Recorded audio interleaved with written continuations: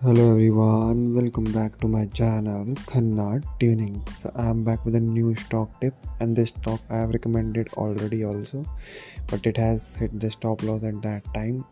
And the stock is from pharma sector as we are seeing a new COVID variant. So this stock is about that only. So the stock name is Cadila Healthcare. This is a short-term pick. You can take a this stock, and it is currently trading around 473. You can take a stop loss of 450. The targets would be 490, and if it cross and sustains above 490, then targets would be 520. So for these two target, we can take this trade of Cadila Healthcare. It is a very good stock, so you can take this for a short period of time until there is a good news comes for the pharma.